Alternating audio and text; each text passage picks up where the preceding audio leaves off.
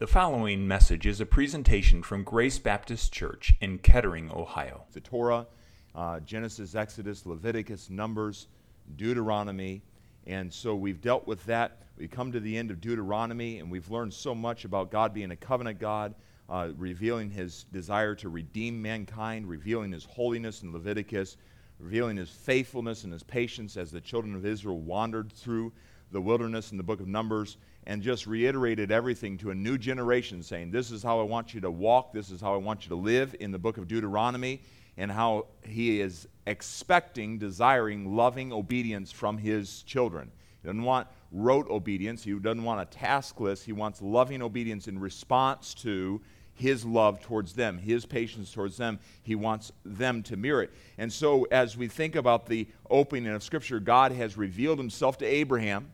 He said, I'm going to make your family a great nation, and through your family, I'm going to bless all the families of the world by bringing the Messiah through the family of Abraham, through Israel. Through Moses, they are in Egypt. They're in bondage 430 years. Through Moses, God calls Moses to be that deliverer and to lead them out of Egypt and to lead them into the promised land. His desire was that they would go right to the promised land, and that they would trek there, but they did not enter in because of unbelief, and then they wandered for those many years, those 40 years in the desert. Well, a generation died off, but God was faithful to them. He is faithful all the way through. And so now we are at the point, they're at the threshold of the promised land. They're ready to go in. Finally, this new generation is ready to go in. They're going to believe God. They're going to conquer their enemies with the help of God. And that's what opens up the book of Joshua. And I want you to notice, especially as we begin this tonight, Joshua chapter 23 and verse number 10, one man of you shall chase 1,000, for the Lord your God, notice all caps, Jehovah your God, He it is that fighteth for you, as He hath promised you. As they were going into the promised land, God did not say, you're going to go and fight this victory on your own. You're not going to get this victory on your own. It's going to be the Lord your God, which is a good reminder to us that if we are to live in the promised land of the fullness of the presence of God, it is the Lord that gives us the strength. We do not fight our own battles.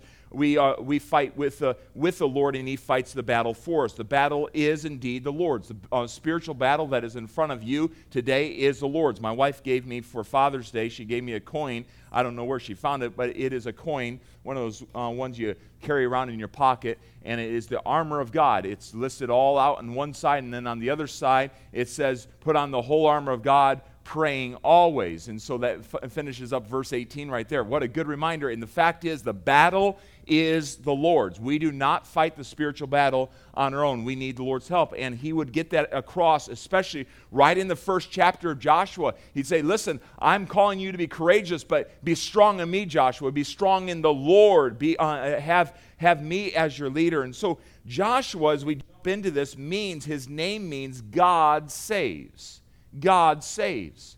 What a wonderful reminder to Joshua as he would go into battle and lead these millions of people into the battle and into the promised land. By the way, may I just note, they were not just going in and taking over a land and robbing it from people. They're going in and taking the land of Canaan, the promised land, was an act of judgment against the Canaanites that were in there. God had given them 430 years to repent, and they did not. And so God was perfectly justified in using His own people to bring judgment upon those very, very wicked people and bring them to justice before Him by allowing His people, the Israelites, to go in and possess the land. So they were to go and take it all. Joshua, the focus of Joshua, is really helping us understand that God is the ultimate leader, not Joshua.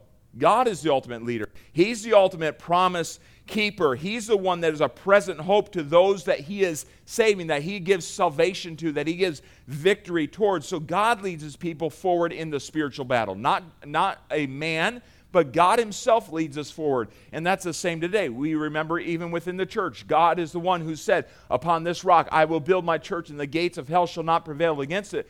Colossians tells us that He is to have preeminence in the church. He's the founder of the church. He's the one that leads the church forward. And so this story here in Joshua is one about God's battle, and we get to participate in the battle.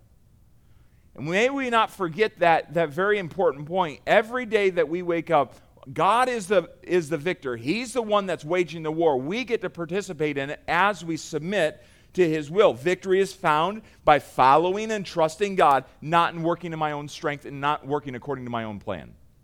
We work our own plan, it doesn't work.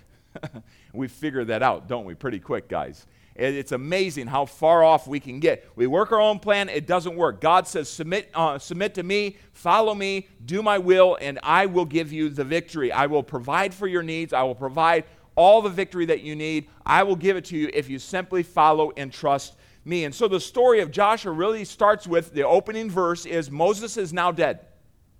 He's no longer on the scene. We are turning the chapter in Israel's history. The events of Joshua span about 25 years. Joshua is this new leader. He's leading the people. Can you imagine the feeling of responsibility that is settling in upon him? And he's leading this people into this land. It's an epic story of victory, of defeat, of a struggling nation, struggling forward to follow God. They weren't always perfect. Think about Jericho. Think about Ai. They didn't always follow God as they ought to. And so the book covers the beginning of conquest, and what is interesting, the conquest never really ends. In fact, Israel never follows through on completely ridding that land of the Canaanites, and they were a nemesis to them throughout their existence. Whenever we do not rid our lives of sin, it will come back, it will creep in, it will bring bondage upon us, it will cause problems. If we do not take it all the way, if we do not go all the way with God, go all the way with his holiness and applying that in our lives, it will come back to bite us, just like the Canaanites over and over came back to bite and bring the Israelites into bondage and cause them their hearts to be allured to other gods. And so it just behooves us to have this in mind. We must go all the way with God. So chapters 1 and 5, Joshua leads the people into the land. He's leading them across the Jordan into the land. He's making those plans to get them in. Chapters 6 through 12, the battles begin, Jericho being the first one. This was a very, very strategic battle, and really going into the land and splitting it. And this was going to be a strategic victory. And can you just imagine them walking around 7 times, or it's one time for 7 days in a row, and then on the 7th day, walking around 7 times? Probably, if they've calculated it right, it's probably about an hour trip all the way around. But still, you're talking about a lot of people that are traveling around 7 hours straight of walking on that 7th day. What an amazing task! And you know what? That would have been kind of unnerving. You have a criminal walk your house 7 times. You're calling the police, right? It would have been a little bit unnerving to them as they seize that. But again, the battle would not be theirs. It would be the Lord's. And you know how it goes. They were to walk around in silence, trusting the Lord. And on that 7th time, on the 7th day, they were to give a great shout, and the walls came tumbling down. They literally came straight down. And then on that success, they go up to Ai, thinking they got this, right? This is exactly what we do. I've been successful. I've had a spiritual victory. Now I can go forward in my own strength, and we get whooped. And he didn't pray. He didn't seek the face of God. The day after victory, the day after Sunday, he acted like the spiritual victory was his. He gained it. And he went into the week, so to speak, and not trusting in the Lord's strength, not trusting in the Lord's wisdom. We need wisdom every single day. That's why we're to put on the armor every single day. Chapters 6 through 12 are those battles. Chapters 13 through 22, the land is divided out to the different tribes, and according to their inheritance. Chapters 23 through 24, Joshua gives final words, and the major final word was this: don't worship the gods of the Canaanites. Don't let your hearts be allured. And he ends with this question: who are you going to serve? You remember Joshua 24 and verse number 15? And if it seem evil to you to serve the Lord, choose you this day whom you will serve, whether the gods which your fathers served that were on the other side of the flood, the other side of Jordan, or the gods of the Amorites, in whose land you dwell. And then he says, but as for me and my house, we will serve the Lord. That's still a challenge that we need to take today. We need to follow that. Every man in here needs to be able to say to their family, as for me and my house, we will serve the Lord. We're not serving the gods of this world. We're not serving technology. We're not serving popularity. We're not serving finances. We're not serving our jobs. We're not serving the pleasures of this world, the philosophies of the world. We will serve the Lord. And so that's what he's doing. He is saying, hey, this is what we need to do, but they had a choice to make. As we end the book of Joshua, God is dealing with abject moral depravity in his people. There's perversion, including child sacrifice. We find it interesting that in Exodus, immediately in chapter 1, we see what we would call today abortion coming up in chapter number 1, but they were dealing here again among God's people, dealing with this issue of child sacrifice. It is no different. It is absolutely no different than what is happening today. And this was going on among God's people. The Canaanites were turning to God. Some of the Canaanites were turning to God and being saved. There's Canaanites that were remaining in the population among Israel. But you know what's amazing about this whole scenario? We see the gospel at work. God saving, believing hearts like Rahab. What a story that is. A harlot and turning to the Lord and believing on him. And what's amazing about Rahab is she gets put right into the line of Christ. The ability of God to restore and rescue a story. We see the blessing of obedience and following God and trusting him right there in the book of Joshua. It behooves us to make sure that we go all the way with God, though, that we don't leave one Canaanite in our life, that we don't leave one sin in our life, that we go all the way, whatever the Holy Spirit is saying to us, be clean before God. And so that brings us to Judges. Judges begins with the death of Joshua. So Joshua is a relatively short, brief run. Judges is a couple hundred years. And so it begins with the death of Joshua. It recounts Israel's total failure. It's really a tragic story is what it is. A tragic story. And what's going to happen is regionally, the tribes of Israel are led by judges, or you could say tribal chiefs. But these men who God had put in place to lead the children of Israel. God's solution for leaders to judge, administrate, lead militarily his people under his authority as king and God. So they were a theocracy. They were under God. A little later on, you'll remember, they said, we want a king, right? After Samuel as the prophet. And so they said, we want a king. And so they get Saul. But up until that point, they were led by God, and God used judges in the land. So this is over a period of several hundred years.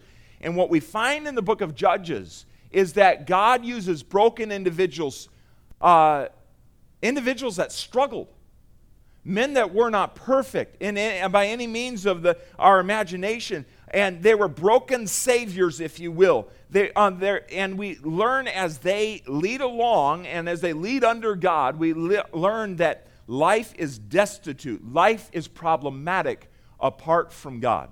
Whenever we stray from God, there's always going to be problems in our life. There's always going to be bondage in our life. There's always going to be a foreign entity, someone who's going to come in and bring bondage. And we understand that anytime we stray from God, Satan brings us into bondage to our gods, to our own lust, to our own pride, all these things. And so that's what's going on over and over. But we also learn in the book of Judges the hope, the grace, and the deliverance of God when we return to him. It's like the prodigal son lived over and over and over again. I love that song that Brother Caleb chose tonight, Lord, I'm coming home. And we see this cycle going over and over throughout the book of Judges, and we'll get to that in a moment. So it takes place after Joshua dies, about 1400 BC. If you think about Deuteronomy ends about 1406, and so there is a little bit of overlap. Would you give me the map or the timeline here? And I know some of that's a little bit small, but we start there with Genesis chapter 1 through 11, and we break because there's kind of a jump in time. But that's the Pentateuch there, all the way up through the Exodus, and then we get we get to the books of history there, Joshua through Esther, and right here, Joshua, Judges, and Ruth are right kind of compact. That little blurb you see on the timeline there is the time of the judges. It goes down to King Saul. So it's about the time frame of the judges, several hundred years there that is going on. And so this period is really a period of great apostasy. It's not an illustrious time in Israel's history. There's a breakdown of a nation. The people do not follow God. There's political, moral, spiritual decline. The people rebel against God. They enter into idolatry. They don't believe God as they ought, which brings oppression from foreign powers. And then God raises up a judge to deliver them, and this cycle goes on and on again. And so the book surrounds different judges. And I did not put in your notes, I thought too late to put a list of the judges in your notes. If you're interested in that, I can make that available to you. But it surrounds the various judges. And as these judges are used of God, they are not perfect individuals. You can think of Samson and immediately think, whoa, what a piece of work Samson was, or a Jephthah. These were not perfect individuals. I was just reading this morning. I'm a little behind in my 90-day challenge. I'll just be honest. Adventure Camp got the best of me, and so I'm a little bit behind. And so I was in Judges this morning, and so I was reading through, and again just stirred about the story of Deborah and Barak. Just an interesting dynamic that goes on there. But these were the judges, and they were God used these individuals, imperfect though they were, to bring his people out of bondage and to deliver them from foreign entities. And so as we say this, we need to remember this. This is just like a principle of Scripture. Remember this, that the Bible does mention people. The Bible mentions issues and people who do things that are wrong. But notice the Bible does not condone everything a person does. There are things, stories, issues that are mentioned in Scripture that are not condoned by Scripture. God isn't putting it. He's laying out what humanity has done, but not necessarily saying this is how I want you to live. So he doesn't want you to be like Samson, right? Samson is a good example of what we ought not to be like, and so forth. So there are things that are mentioned even here in Judges that God does not condone. And so in chapters 1 and 2, we see really Israel's decline. They're walking away from God. They're not walking with God as they ought to. Israel fails to completely conquer the promised land, and this comes in to cause problems in their lives. There's idolatry that creeps up because of this. There's rampant sin that results because of this.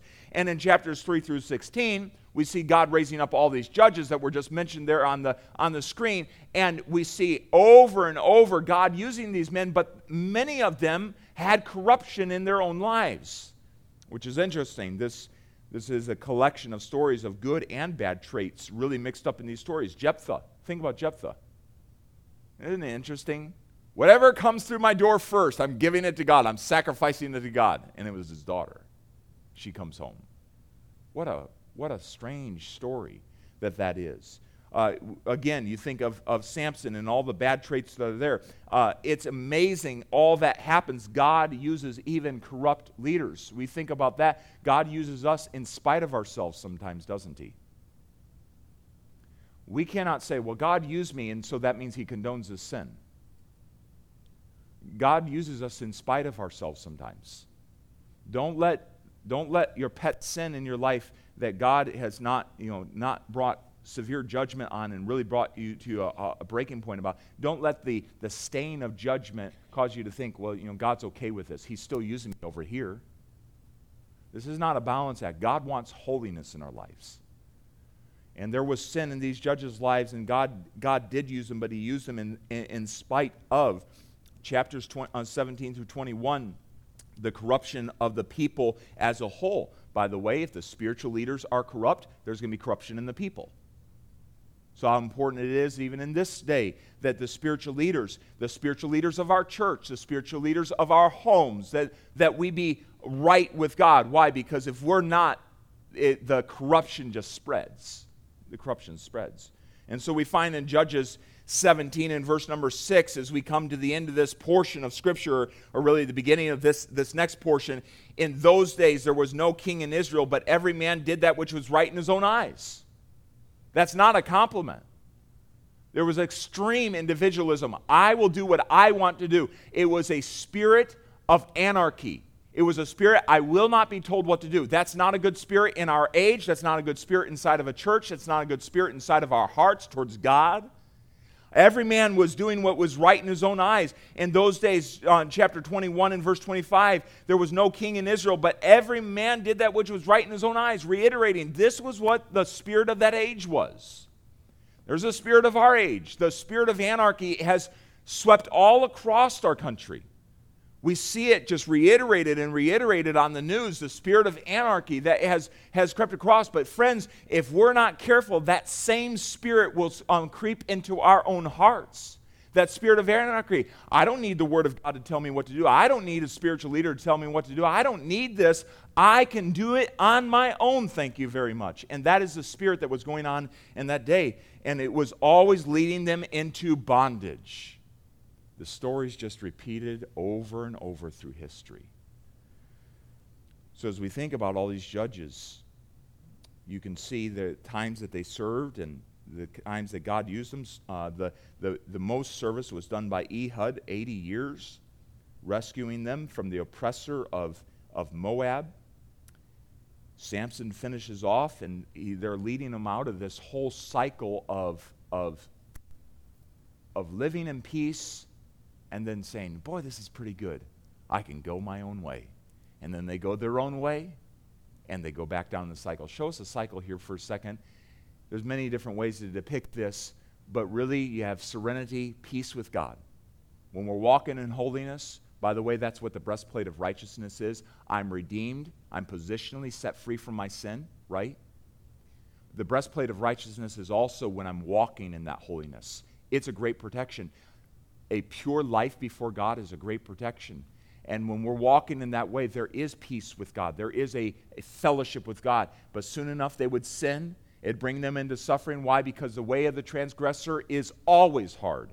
Always hard. We cannot sin. We cannot neglect God's word and not expect our lives to be hard. Can't. Never. And so it brings them to a point of bondage in that suffering. They cry out to God, oh God, will you deliver us? That's what we do. God, at the last moment, we've spurned your word, and we need your deliverance now. God would bring a judge to bring salvation, deliverance to them, and they come back into a point of being right with God, fellowshipping with God, and having that peace with God, that serenity, and then they would start all over again. Over and over and over. Can you see this cycle in your life? It amazes me how quick we can get off of that relationship with God and back into sin. We need to be sober about this. We need to consider this matter. Where are you right now? Are you in this cycle? Are you at peace with God? Are you walking in fellowship with God right now? If not, it's time to be right with God and be in peace with God.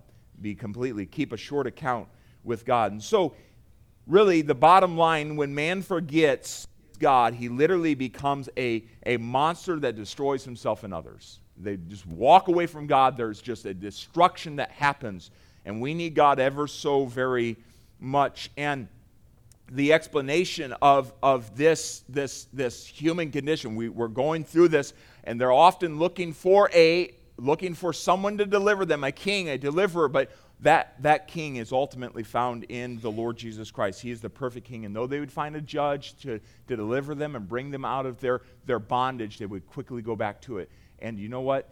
I find this interesting that seemingly we can see this illustrated, I should say, in our political cycle. You know, every little bit, we need a new king. This is going to be the Savior. This is going to work it all off.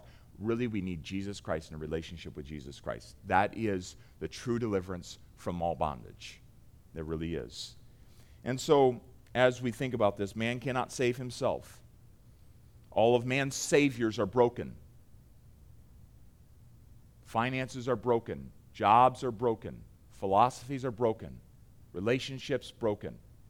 All those things that we try to grab onto to save us from our bondage, Those are broken, but Jesus Christ is not broken. He is the true Savior, and that is one of the things that Judges is trying to point to. There is a need for a perfect judge, a perfect Savior. And so as we come into the book of Ruth, really Ruth takes place right in the midst of the time of Judges.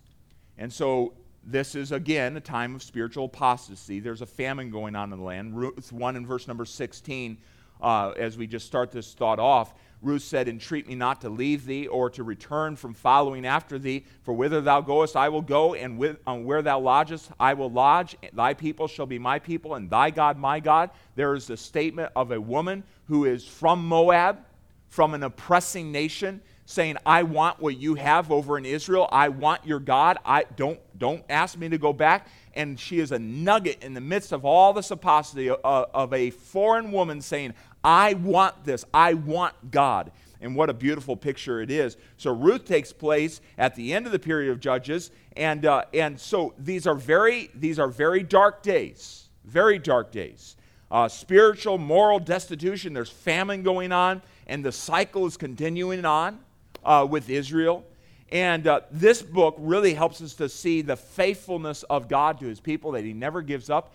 And we zoom in on a family that decided to leave Bethlehem and go over to Moab, where the famine wasn't going on, so that they could stay alive. And in that time, this family, the two sons marry two Moabite girls. And in the course of time, we find that both sons and the father dies, and so now we have three widows, one Israelite widow and two Moabite widows. And so it's really an amazing story of God picking up the pieces of of the lives of his followers and putting them back together again and encouraging them and finding use for them. And so let's think through this for just a little bit tonight. Really the focus of Ruth is the hope and the love of God. On God's personal, profound, unfailing love is what is experienced. And that's the same God that we serve today. We think we're too far gone for God. We think that person is beyond the reach of God. Ruth proves that over and over again. That's not the case. God is a good God, and he's full of hope. There's always hope with God. Now, something that we should just note here, it is a woman. It is a story about a woman. It's also a story that's told from a woman's perspective. And something interesting, in religions that are away from God, when people step away from God, or religions that do not know the one true God, women are always, always oppressed. Christianity values women.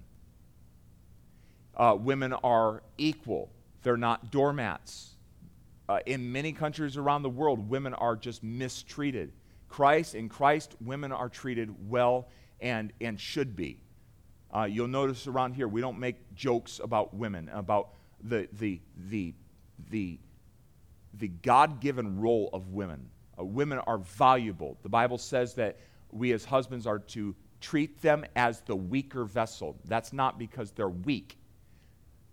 That's not because they're weak. The idea is that of a china cup, a more precious vessel.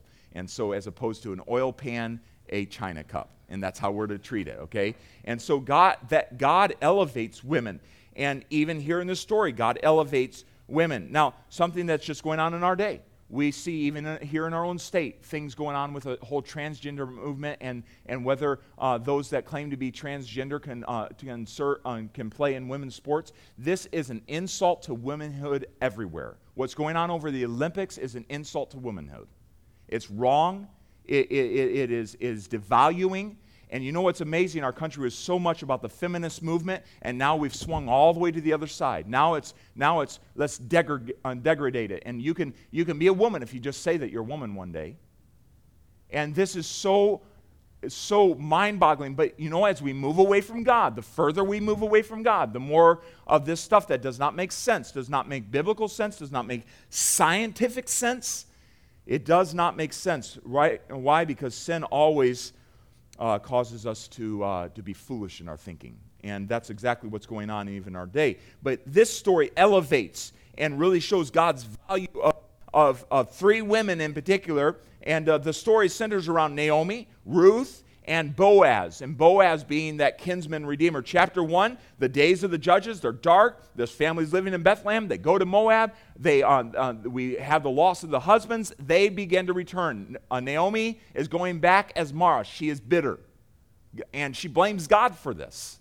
She's going back. Call me bitter. Call me Mara. And she's going back. And Ruth wants to go back. Oprah wants to go back with her. And she pushes and says, no, daughters-in-law, I don't have anyone else. Even if I could have a child today, there's no way you would wait around for this son of mine to raise up seed with you. And so go back to your home. Don't come with me. And Ruth gives that statement in chapter 1 and verse number 16. I'm coming. Your God's going to be my God. We use that oftentimes at weddings. But really, it's a story of someone saying, I have decided to follow Jesus, is what it is. And it's an amazing, amazing statement there in chapter 1 and verse 16. So turn into chapter 2, we find there's a need for food. What are we going to do? We're two widows in the land. What are we going to do? And so Ruth says, I'm going to go out and I'm going to look. And God providentially lands her in the field of Boaz. And this good man notices her. And though it would have been a time where she could be taken advantage of, Boaz says, none of you guys, you keep your distance and you take care of her. Leave some extra stuff in the field. And God providentially provides for her. So as she returns home, Naomi's very happy. And it has jogged her memory. She knew in chapter number 1 there was no kinsman redeemer. She said there was no, unless I have a child, there's no one for you. So she had evidently forgotten about Boaz, or didn't know if there were any kinsman redeemer still left in the land. And so she was very happy to find out there's this Boaz who is our family's redeemer. I'll say a little bit more about that in a moment. Chapter 3, Naomi and Ruth make plans. It's like two women getting together. Now, how can we get this?